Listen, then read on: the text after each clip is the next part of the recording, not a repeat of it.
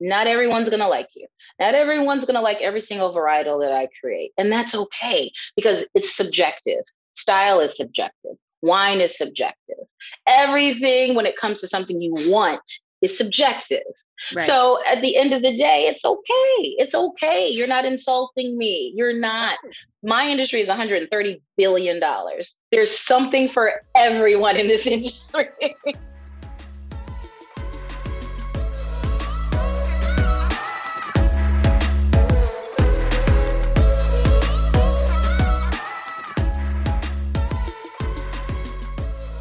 Hi, my snarky email writing family. Welcome to episode 19. Happy New Year. It is 2022, which is nuts. This pod was just like an idea I had in the beginning of 2021 and came to fruition kind of beginning of May, end of April. And I can't believe I'm still with you guys into January of 2022. I'm so happy that you all exist and are listening and care and that I'm still doing this. So welcome. If you are new here, you've got a slew of episodes to listen to. We are on episode 19. When I started this, I couldn't even imagine making 20 of these. So we're almost there. But in the meantime, I hope you enjoy this episode. Before we get into it, it's kind of customary. I give a little spiel first, and then we meet our guests. So since it is a new year, I thought this guest would be amazing. She has had many iterations of her life and has done many different entrepreneurial kind of endeavors, some actually not entrepreneurial at all, but in sales or in liquor distribution and working at bars and owning bars. So I guess that's entrepreneurial. She has lived a really whole, full life and made a bunch of different decisions for her professional life over time. And what I think is really incredible about this guest is anytime she's faced with a challenge or a disaster, she just listens and she listens for the answer. And that leads her to her next step. And as we enter this new year, that's something I have spent a lot of time focusing on is just listening. You know, there's something about putting your intention out into the world. And then you've got to sit back and just be quiet and let the world answer you. And if you are a spiritual or religious person, you've got your version of that. But for me, I talk about this all the time. I write funny things on my mirrors in my house. And about 6 months ago, I wrote the intention to be open to all new opportunities. And although they didn't come right away, anytime and every time something new showed up for me, I just thought about that mirror post and that asking for it. And I couldn't force it. I just had to sit back and wait and listen to what came and see it for what it was, which was a new opportunity that I had asked for. So with that being said, here comes Chrishon, and I hope you enjoy the episode.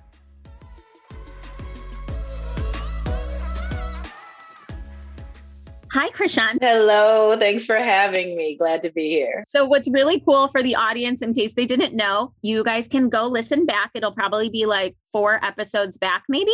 But during the live for Per My Last Email, Chrishon's brand of wine, which we're going to get into, was one of our pop-up shops. And I cannot even tell you how many people came up to me, messaged me, emailed me, sent a carrier pigeon to me. Like, what is this like wizardry wine?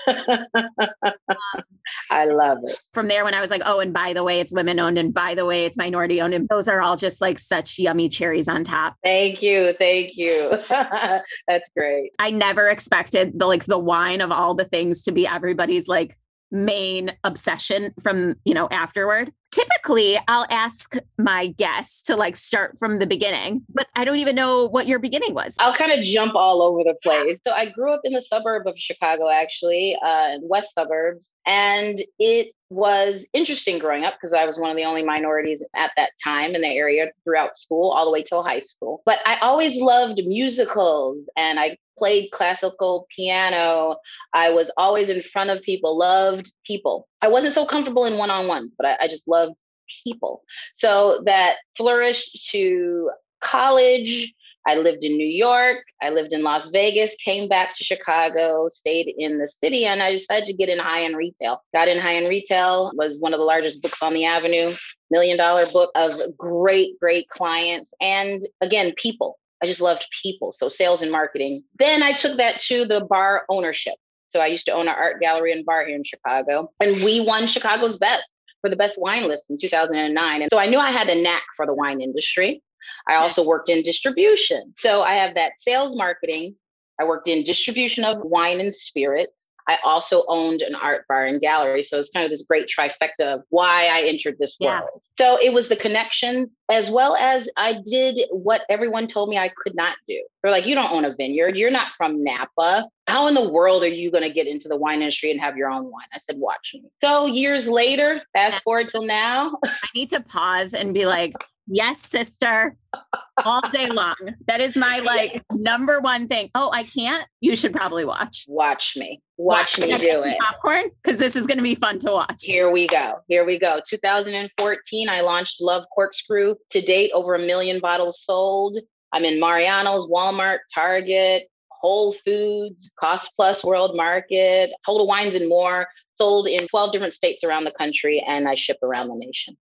Wow. That's a short story.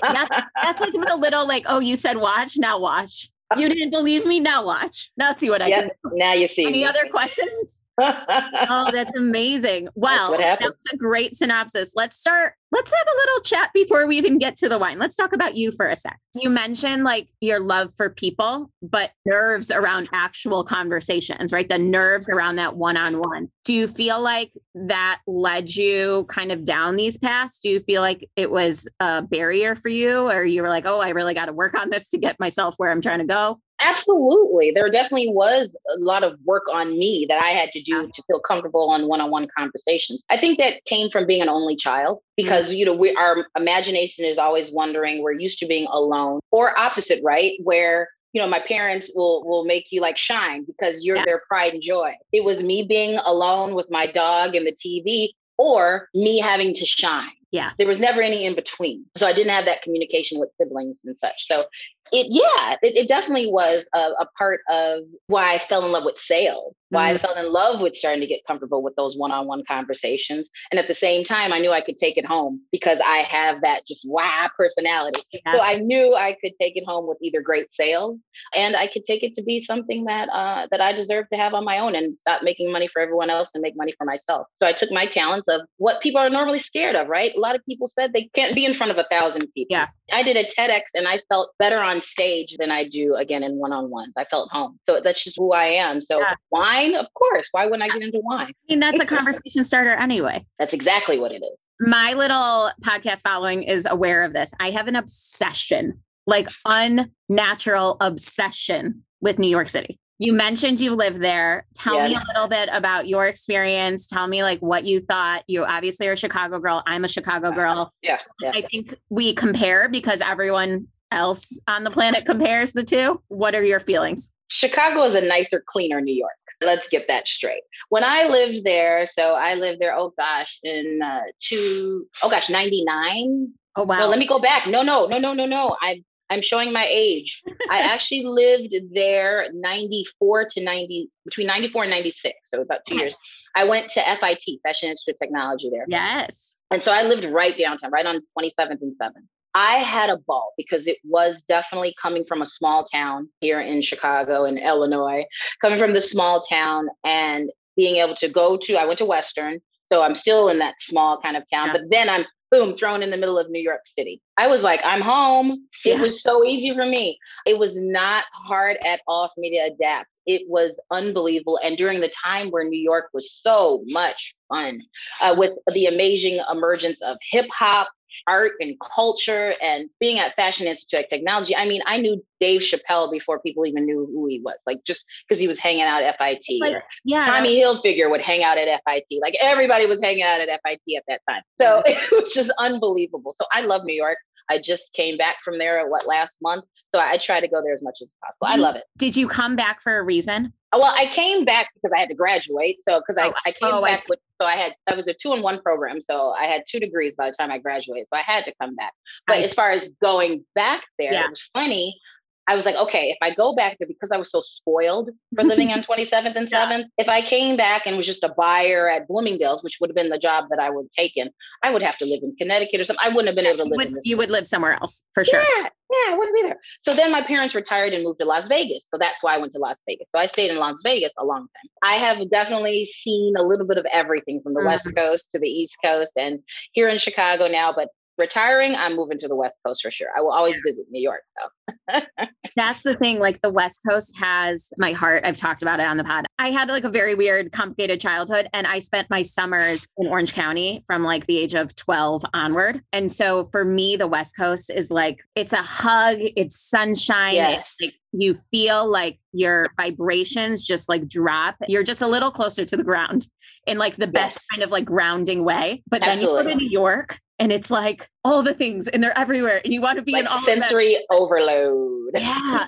But then it's also like, how many shoes can I buy? How much luggage do I have open? And I want to live here forever. All right. We chatted a little bit. So you worked a little in fashion right out of college as a buyer? A lot in fashion. A lot. Yeah. I was in it for 20 years. A lot. Okay. Tell me a little bit about that. Because I think those skills probably led us somewhere down the path of where we are now. Yeah, that was definitely me learning to communicate with anybody. I'm talking from the wealthiest people in Chicago to the people who own strip clubs. I mean, like just everybody during that time would buy high-end retail on Michigan Avenue. I'm talking late 90s, early 2000s. Everything was booming. The housing market booming, realtors, marketers, lawyers, everybody was just doing great. So definitely a skill set that I learned, but I kind of had it already again as a child, right? I was a performer. Yeah, right. And that's what sales is. Sales, buying, knowing what the customer wants. So let's go into that buying aspect. Yeah. It's about you listening, not only just reading reports of what people purchase, but listening to what people want, what they like, what's hot, seeing the new trends. And that is the same kind of thing with wine, right? People are like, why did you come out with the varietals that you came out with? Because I listen. It's not about me being a wine snob. It's not about my skill set. It's what everyone tells me that they want and what's missing. Right. And that's how I created Love Corkscrew. So absolutely it connected. Absolutely. It's so cool to hear. So again, we're meeting almost for the first time, I think, in this episode. So I feel like I've got to like share my stuff here a little so you know who the hell I am. But I run a real estate and design business. And one of my girlfriends who also runs her own real estate business, she made a video recently and she's like, I think the thing that makes me really good at real estate is that I actually just listen to everybody. The people will tell you the answers. You know them. Like they're going to give you the answer. And by the way, they're also going to tell you how you can connect to them so they stay to you. Like in the first 10 minutes of meeting. Like they're going to give you the answers to the test. Stop trying to figure it out. If you just get out your own head. I always say that. Yeah. Like the buyer, the client, the whatever, they're going to give you the answer and they're going to tell you what they want. And so if you can mold yourself, your business, your product, your whatever, you know, the clothing that you're selling to them, whatever it is, if you can mold that to be the very thing they've just asked you they need or want or are missing, they're never going to leave you. And then on the flip side, you have to ignore the noise too. You're not going to be able to please everybody.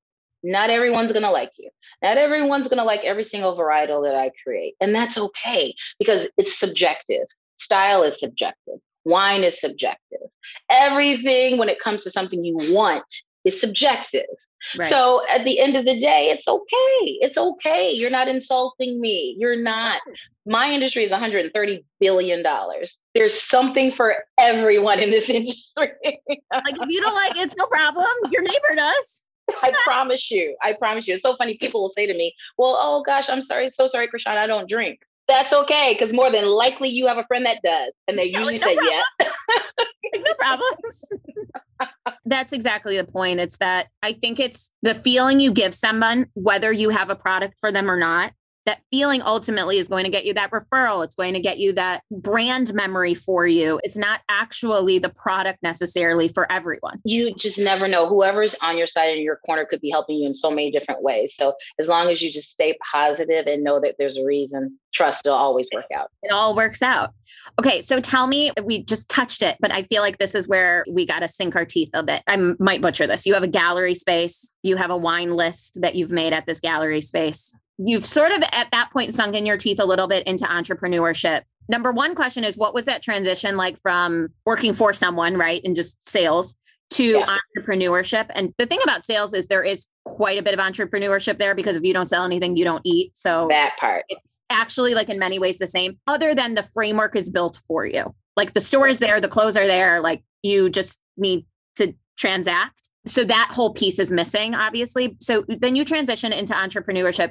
Do you want to kind of chat a bit about that transition and what transpired, and maybe what was the rough spots? What was the easy spot? Well, the easy part was I didn't reinvent the wheel. So whatever I learned from the sales aspect, being in retail for so many years, I pretty much took that framework, right? I literally took, okay, you have to do A, B, C. You have to do it in this order. This is what works. This is what doesn't work. So I pretty much took the structure, and that's how I was able to transition to entrepreneurship and not flinch. And I was always a go-getter. I was always the top book when I was in the sales side. When I was in the GM side, I was always the one where the salespeople would want me to help their customers when they were off that day, because they knew Chrishon was going to outsell them and help them so they make more commission, right? So I was always going to upsell, set the perfect atmosphere for everyone in whatever sector it was. So to be able to transition from sales to entrepreneurship, easy. Now, the bad side, the side that's very complicated, is, yes, I had the structure of how to sell, but I did not have the structure of being able to decide how much money I'm going to make, how much I'm going to have versus how much is going to go back to the company and stay in the company. So it was very hard to say, okay, do I pay myself? Do I not pay myself? So it was very difficult at first. And I know I did not pay myself, but I should have. For so many years. So I would say that would be the hardest part, but it wasn't really hard. And when people ask about entrepreneurs, I say the best entrepreneurs are salespeople, no matter what sales side you were in, whether it was in cars, whether it was in retail, whether it's in real estate. We all have an entrepreneur spirit. And there's a very small sector of us that actually are good at it. This is a very, very niche group of people. So it wasn't that hard. And with every no, I always know there's going to be 10 yeses, and trust me, I get a lot of no's. Yeah. Like, I mean, what was that moment where you're like, or was there a moment even before we got to wine? Was there a moment where you're like, crap, should I like go back to the store? Every day, even with the success of Love Corkscrew, I have people that tell me, Chrishon, are you crazy when I say, hey, this little frame shop might want to hire me? They're like, wait, what are you talking about, Chrishon? You run like this $1 million company. Like, what are you saying right now? It is still a side of there's still a void. Comfort. There, of course, there is. There always will be. Always will be. There will never be enough. And I think that's part of sales too, right? We always want more. That's why commission was fine for me in the 90s, because I want more. And the fact is, you can't stop me with a salary. Come on, right? Give me more, give me more. So of course, there's always that bit of being scared. There's always scared that one day it will be gone. And what am I going to fall back on? But I always say I have my college degree. I definitely have plenty of experience in sales and retail. There will always be a retail job, but there'll never always be this opportunity for me to boom the way I am. So right. I'm going to keep going. I love that. All right. So did you decide like, let me like disrupt the universe because you had a successful wine list? Like, what was the moment where you were like, let me disrupt the planet right now? I think that moment is like super interesting. Yeah, funny. The moment was the moment of loss, because I lost the art gallery. We closed actually due to a very awful flood. And the flood was caused by baby wipes. Imagine that. So the condo owners above us flushed non-biodegradable baby wipes down the toilet. They had twins. And it backed in to our art gallery, which was a storefront, and our dram shop insurance did not cover baby wipes. There wasn't a line item that said when baby wipes. Baby wipes was not on the insurance, dram shop insurance policy. Nope. So how strange. Weird, right? So it was that moment of I've lost everything. I was moments from getting kicked out of my home, because back then it was the personal guarantee of the SBA loan. Yeah. So, and my condo was one of them. So I was moments away, and I said, okay, probably they're going to knock on my door soon to take my place. I don't know what's going on. I don't know what's going on in the world. I was just in such dark place. Did you own the gallery as well? No, we did not own that space. Okay. So you had rent, which like you have a lease, you have to pay it. You have no money. You're not working. So we broke the lease because we couldn't continue paying. lost the gallery, lost the business. So it was me at home, but it was a funny thing. All those people, I told you I didn't grow up in Chicago. Well, the people that I met while I owned the gallery, because we owned the gallery for 3 years, it was one of those things where, again, being in sales, people were always attracted to me. Yeah. Whether it be like, okay, whatever she's got, we're going to make sure when we drive by, is she bartended today? Okay, we're going to be there, right? So I would always attract a lot of people. But I was also one of those people, I wasn't nosy. I didn't inquire about many people because I worked in the retail industry of people being so wealthy that you never knew exactly what they did. So I never asked. I want to tell you. Nope. And they did not. They did not. And I did not ask. That's right. So that's really how it went at the gallery. And it was so interesting. When I lost everything, it was like, okay, I'm a nerd. So it was like Voltron, whoever you want to say, if you want to say the Transformers, it was like everyone came together. One was a lawyer, one worked for the city of Chicago, one was a doctor. Like everybody's coming together like, oh, we're going to save you, Chrishon. Yeah. Without me even asking. Didn't lose my home. Thank goodness. I was able to get just cleared out of all debt and situations. And at that point, I said, okay, so I can keep the place that I own, that I've loved, that I've been here for a long time. Am I going to go back into retail? What am I going to do? So it was that moment, I swear, I got out of my bed and my phone was ringing off the hook.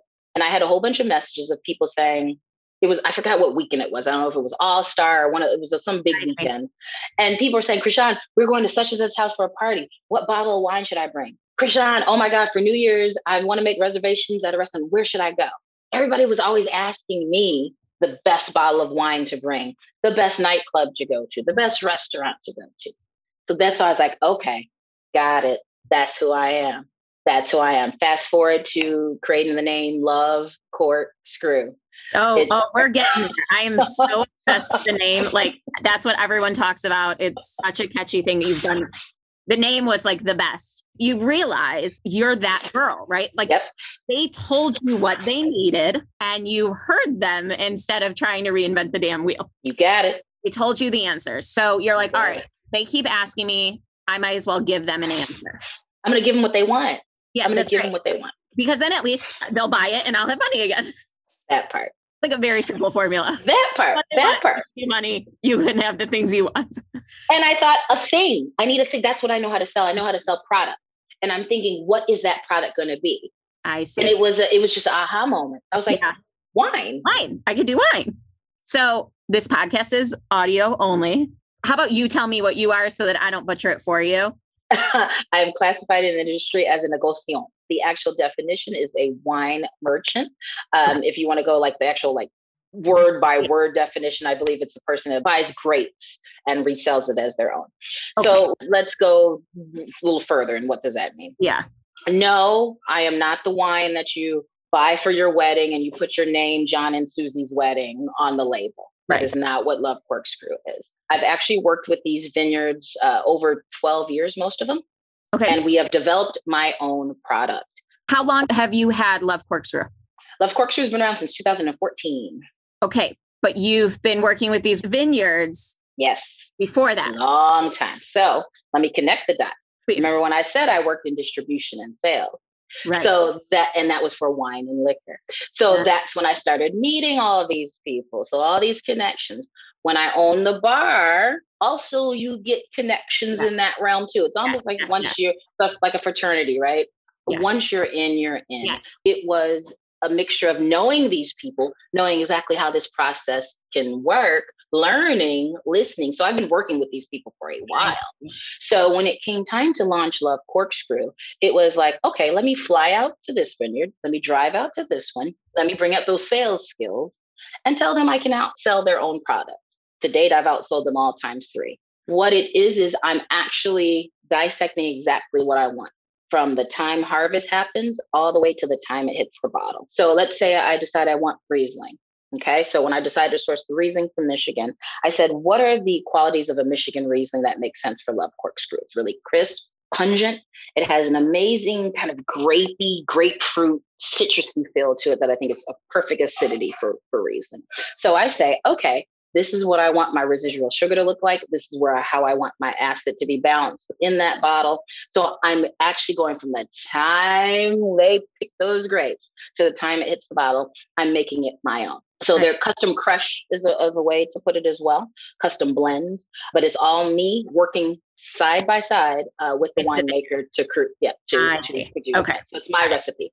Right. So all those sort of quote unquote naysayers are like, you're not going to go like open a vineyard. Like this is the solution to that. No, I am not in fact going to go work and own a vineyard. Like we're not doing Correct. that. This is the solution. Correct. And I would assume there are many, many brands that are doing this. Funny. And then no, there isn't. And I'll tell you why. So yes and no, right? So there are going to be a lot of larger companies that are doing this that have several wine brands under them or doing what I'm doing. But for a small business, it's very, very difficult. It's extremely expensive because, and they understand I'm working in a 3-tier system here. So just because you have the money to go do your custom crush does not mean you have the connection and the believability from a distributor who has to sell your wine. You can't just sell your wine. That's illegal. So, okay. So they have to trust that your product is good enough. Then not only that, once they take it in and trust your product is good enough, they then have to sell it to the stores. So who are you connected with in what stores, what restaurants to make that product even move? So there's a lot of moving parts. I see. And a serious tier system here for people to not do what I do. However, the larger companies that can do what I do love doing what I do or do it themselves because you can have so many different flavor profiles from so many different vineyards. One vineyard is only going to have a certain flavor profile in what they produce. Right. But the fact that you can pick and pull from different places around the entire world, you can have so many different flavors and great varietals. You can have 5 different for one brand. You've got all the colors of the rainbow. Exactly. Than, 2 markers because they're always coming from the same, like you've got the purple and yellow because that's the only thing the vineyard makes versus you've got all the colors in that box. Exactly. I can create a great Concord in Niagara, which is definitely Midwest and East Coast. But I also have a great Cabernet Sauvignon that I produce in California. Got it. A vineyard in the Midwest cannot do that, cannot produce an amazing Cabernet Sauvignon. They would have to go get the grapes from California and bring them to their facility. That becomes very expensive. That seems stupid. That part. Got it. Since you're a little new to this per my last email world, in case the name didn't kind of give it away, we're a little cheeky. I love it. A little cheeky around here. We like to talk about the things that sometimes are put under chairs and tables and pretends aren't things, like how women don't always end up in certain industries, or how people of color don't always end up in certain industries, or how sometimes women aren't even nice to each other to help each other end up in certain industries, and all of those things combined.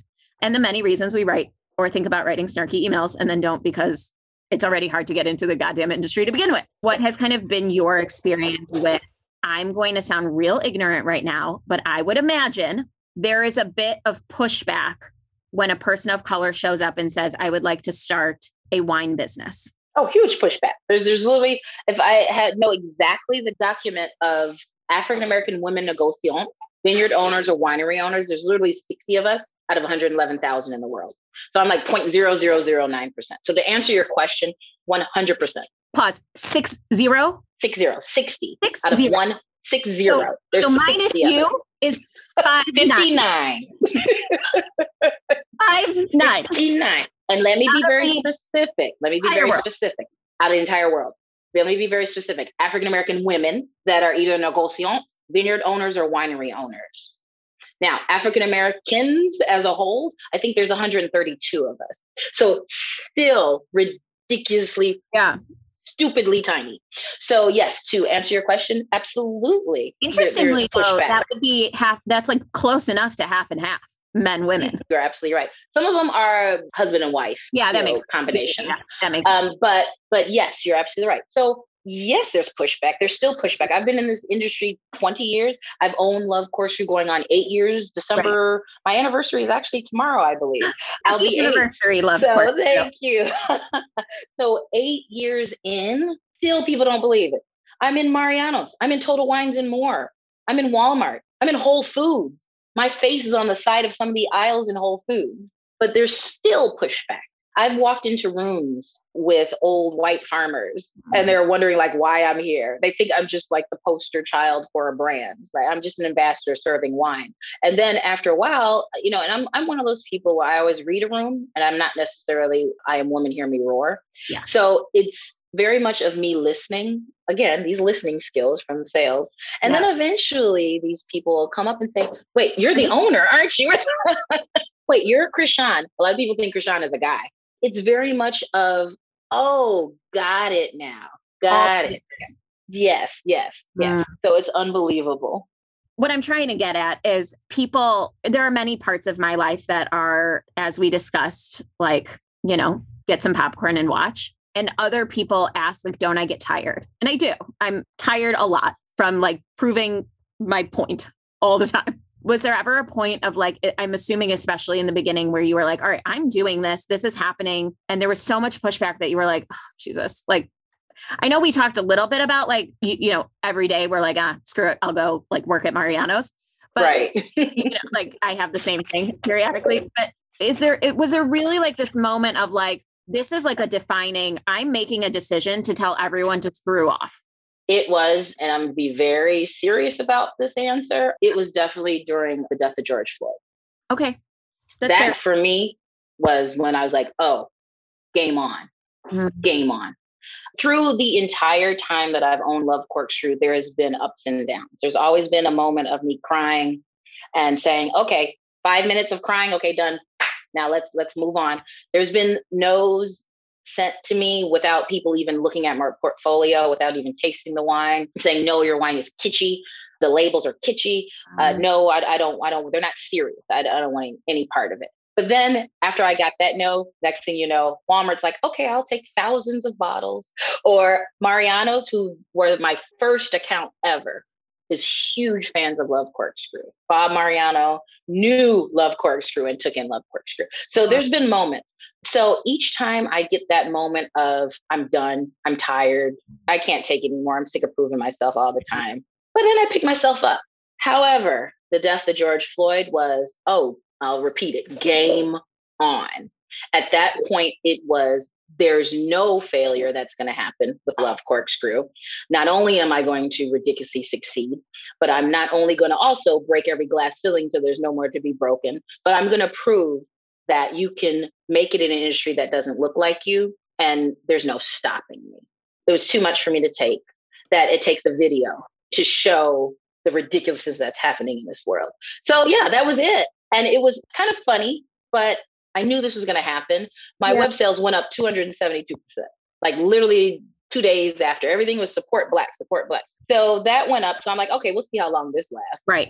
Then I said, okay, as that dies down, but my product is great. That was the one catch, right? People were like, wait a minute. Like if the social of it all sort of pushes this forward, the benefit to you is you've got a great product. So that part. Either way, everyone's trying this great product for this one time. And inevitably, because the product's good, not just, the color of your skin or the company or whatever the social is pulling it towards, the product is great. And so they're going to keep coming back. That's what happened. And it was funny thing. It was a funny thing because people were asking me, they're like, okay, so they are telling me, this is not going to last, right? I'm like, I know, but watch what's going to happen. We were packing so much wine. So many wine clubs were going off. Our wine was flying off the shelves. People that have never followed me on social media, it just was like wildfire.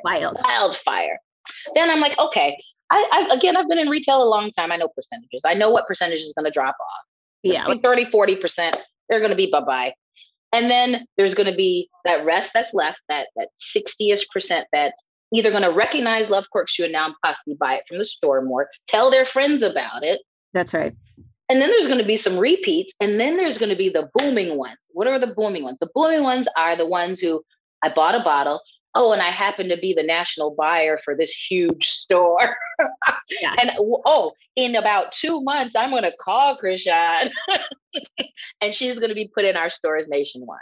And that's literally what happened. Once the normal consumer dropped off, the amazing corporate directives started occurring. And this has been, Q1 is going to be insane for Love Corkscrew. Between Myers, who took our product in every single store of theirs and is going to be highlighting it during Black History Month. Home Shopping Network. I'm going to be on the Home Shopping Network. Wow. They reached out to me. They're like, we want you. Mm-hmm. So it's just been an amazing, amazing time. 2022 is going to be great for Love Corkscrew. I can't wait. It sounds like it. That's so exciting. And I think the thing to remember here, and for listeners and anybody who's working on something and they're just feeling like their moment hasn't come, I think the reality is the thing that has made you successful beyond, I want to call it a disastrous time, but the problem is it's actually been disastrous all along. It's just now at the forefront of imagery and being shoved as images and videos. The thing beyond that, because you are right, at some point, unfortunately, it's going to stop being shoved.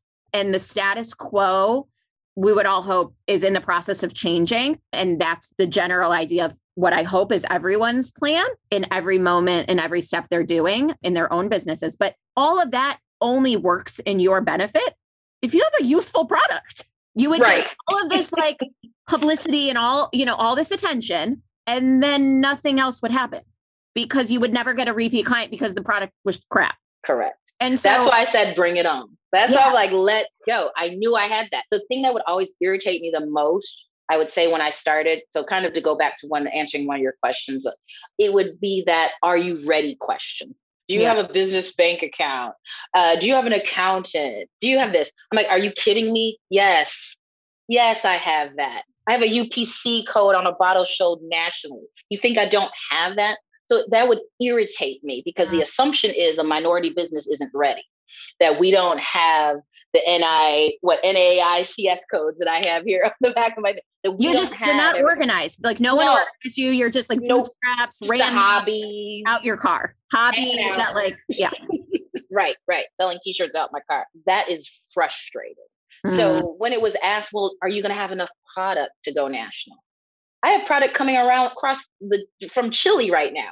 Yes, I have enough product. Of course I have enough product. So it's things like that that's irritating because the assumption is I'm going to fail because I'm not ready. So again, when things happen, of your ability. Total. Mm-hmm. So when things happened and like I said, I got those people to reach out that were corporate decision makers. Yeah. It was like, the Eagles landed. Let's roll. Because you had done all the hard work behind closed doors and you were like, I've got my ducks in a row. They've been sitting here in the row. They've been standing here in a row. That's right. They've been literally standing, waiting in boxes. The people in your life, whether they're in your business or in your personal life or friend, whatever, right? The people in your world, do they ever wonder why you are prepared the way you are prepared? Let me explain that further. I think when somebody is an entrepreneur, we spend a lot of time in our heads thinking about where the pothole's going to be, how to cover it prior to driving the car over it, what to do in case, even when you drive over that pothole with the cover, that the hubcap or whatever the thing is on your car doesn't blow out. We over analyze the whole thing sometimes because we don't have room for catastrophic disaster. Catastrophic disaster, no one's going to clean up that mess, right? It's game over. Sometimes I've interacted with people and I've had other entrepreneurs say this to me where they're like, everyone around me sometimes tells me to calm the F down and I don't have space to calm the F down because when all those people call, I'm prepared. Prior to all those people calling you, did you have team members? Did you have family, whatever? They were like, why are you you don't have anywhere to send this wine from Chile. Why are you going to Chile? You know what I mean? Right. What is that tug of war for you been in your life versus what you're trying to build and you knowing what it's going to be and planning for this vision no one else understands? Blessing is I'm a multitasker and I think ahead and I'm extremely intuitive. I am one of those crazy freaks who know that you're calling right before you call. I get it from my mom's side and it's almost psychic actually. Yeah. So it's funny that anyone who asks my friends or family or colleagues about me and they say, how does she do it? Their answer is always because it's Chrishon. She can do it. She can do anything and she can overcome a lot. One of the biggest things I overcame was losing everything when I lost the gallery because I put all my money, property that I had that was connected to it. I had to short sell one of my buildings because of that loss. So I've been through it. I wanted to have children. But I had to have an emergency hysterectomy, so I could not have children. So there's been so many obstacles that have come to me that it gets to a point where you have to understand that it's bigger than you. It could be something that your life is showing someone else. It could be someone else that you're inspiring. So sometimes you have to get out of your own head and stop being so narcissistic to think that everything revolves around you. And that's what I learned. I learned from the loss. And I felt like I'm always picking up the pieces, always picking up the pieces.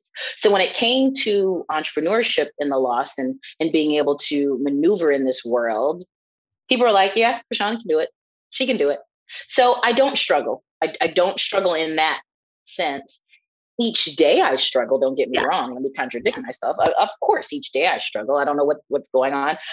My boyfriend, sometimes I just walk up to him and just hold him for like a good solid 5 minutes and then walk away and get back to him. I walked up to my sister and I was like, I'm just going to hug you. I don't really need anything from you.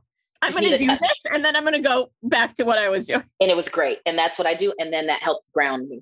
Right now, literally in my house, I'm in my home office now, and there's chaos going on because it's wine season. So we're packing for a virtual event that has over 80 people. There are people that had an event yesterday for me at House of Blues that were selling products and things because I have other things than wine. My world is chaotic right now. However, I have an amazing village. I have amazing people around me. And I have to tell this really quick story. I entered in a contest for Dell. So it was to win $40,000 worth of Dell technology. So when I entered in this contest, I was against three powerhouses. It was like the final four. I get to the final four. I make it to the last round. And this whole time during this contest, it was a voting contest on Instagram. Okay. The whole time I could not sleep. So this is a good 72 hours. Maybe I had 3 hours of sleep within those 72 hours. Because what am I doing?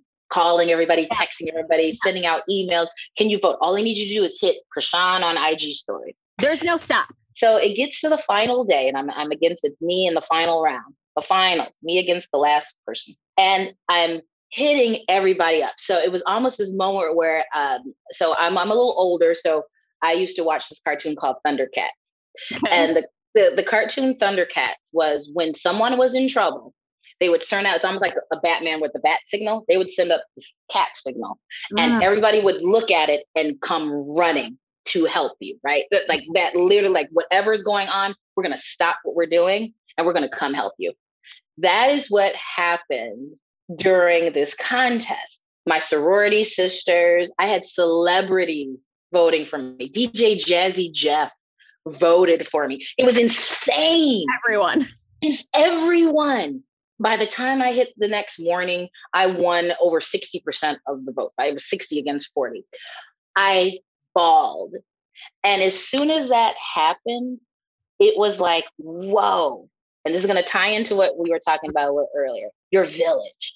It was just like, I didn't even know that I had affected so many people because we're always in our own heads. There's so many moving parts. We're nonstop looking at the next, or like you said, that pothole, we're trying to fill it. We're doing all this stuff. But sometimes you have to kind of breathe and be like, oh my God, look at how many people I affect. These people were all night long texting me saying, okay, Chrishon, you're at this percentage. All right, I'm about to call my cousin and have them vote. And somebody has 2 accounts. I'm going to get them to vote. It's just like they were all, I didn't even ask. Like what the new saying is, say less. That's what a lot of people were doing for me. And next thing you know, the next morning I found out I won $40,000 with a Dell technology. Wow. This just happened. That just happened. Congratulations. Well, that leads to I know we are like out of time. That leads to my very last question for you. And I'm just so thankful you did this. And what you probably don't know. So when I staffed that event and picked who was doing it and whatever, I basically stalked the bejesus out of everybody. I generally stalk the bejesus out of people before I make decisions about things.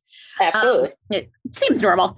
You have, I'm going to butcher what it is. I'm going to say it all wrong. I apologize. You have maybe like a YouTube video series. Maybe it's not on YouTube. Maybe there's some sort of video series that feels very Per My Last Email-esque minus the cheeky name. That is what it's like. She's my person. Come here. The love seat. Yes, No I one can do. see me, but I just made like the sweetest, like frowny but happy face. Yes, the love seat. Tell me whatever you want about the love seat. So funny, really quick. It was just weird how it happened. It was simply doing a lot of speaking engagements all the time. And I would have women that would come up to me that I never met that would start crying as soon as they saw me, whether it be something that I inspired within that particular speech, whether it's something that they saw in my transparency on social media, they would just start bawling. So I said, okay, how can I touch someone at as many times as I possibly can for just like 3 minutes? How can I do that? So my creative director, Chrishon, who does all my photography, all my video, everything, he says, Chrishon, let's do a series where you just talk just for 3 minutes and whatever topic that you have. Yeah. Just talk off the cuff. I have never pre-recorded it. Everything is just literally, I've never taken more than one take.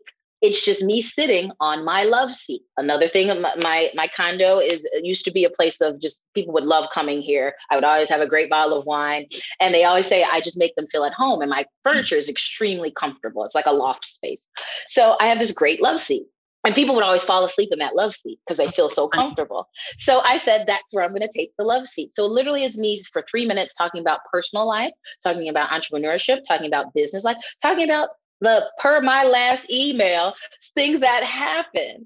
And that's how the love seat was created. And it's so funny because it was just something I was doing. It was totally not structured. It doesn't come out every Monday, Tuesday, Wednesday. Yeah. I need to. However, it's funny. So I've been approached by reality TV a lot. A lot of people want me to be on some reality shows. And the first thing they say, tell us about the love seat. And I'm like, wait, you don't even want to hear about the wine. You want to hear about but I love it. I love it. So I'm glad you mentioned it because Chrishon told me the other day that I need to tape another one because I have so many topics I can talk about. So I'm going to tape another one tomorrow. So I'm glad you mentioned that. There we go. Do that. I literally the event was all women-owned businesses. And I was like, I need alcohol. And I literally was like, women-owned alcohol, Chicago. And I found the love seat before I found wine. And then that's funny. And then I went, but I love it. Looked for wine and ended up with the love seat. And then was like, oh, this woman literally is parallel to my life. And then I was like, oh, and good news, she still has wine, which solves my other problem. I love it. I definitely need to take some more. I love it. Fair enough. I appreciate you so much for doing this. Thank you for taking the time in your busy season. My pleasure. We will plug you all over. You have a far bigger following than my little baby family following, but my little baby family loves you. I love it. And the extra wine from that event, I actually went and drove around I had 15 bottles extra. So 15. I love it. Got Thanksgiving thankful little grams with a bottle of wine, and I made bows and put bows on them. So I love it. New people that have tried your wine. Love it. Love corkscrew is a great gift. So I love it. It was and like such a good cheeky name. Clearly, I love the cheeky name. Awesome. I love it. Thank you. It was my pleasure. With you. Thanks so much for listening. If you enjoyed this episode, or I thoroughly annoyed you enough that you feel like you have to come back for more, please go subscribe, rate us, send a review, and share us on social. You sharing us means all of our struggles don't have to be in silence anymore, and it means we all have a voice. Most importantly, it means I get to keep making episodes. So please, go share.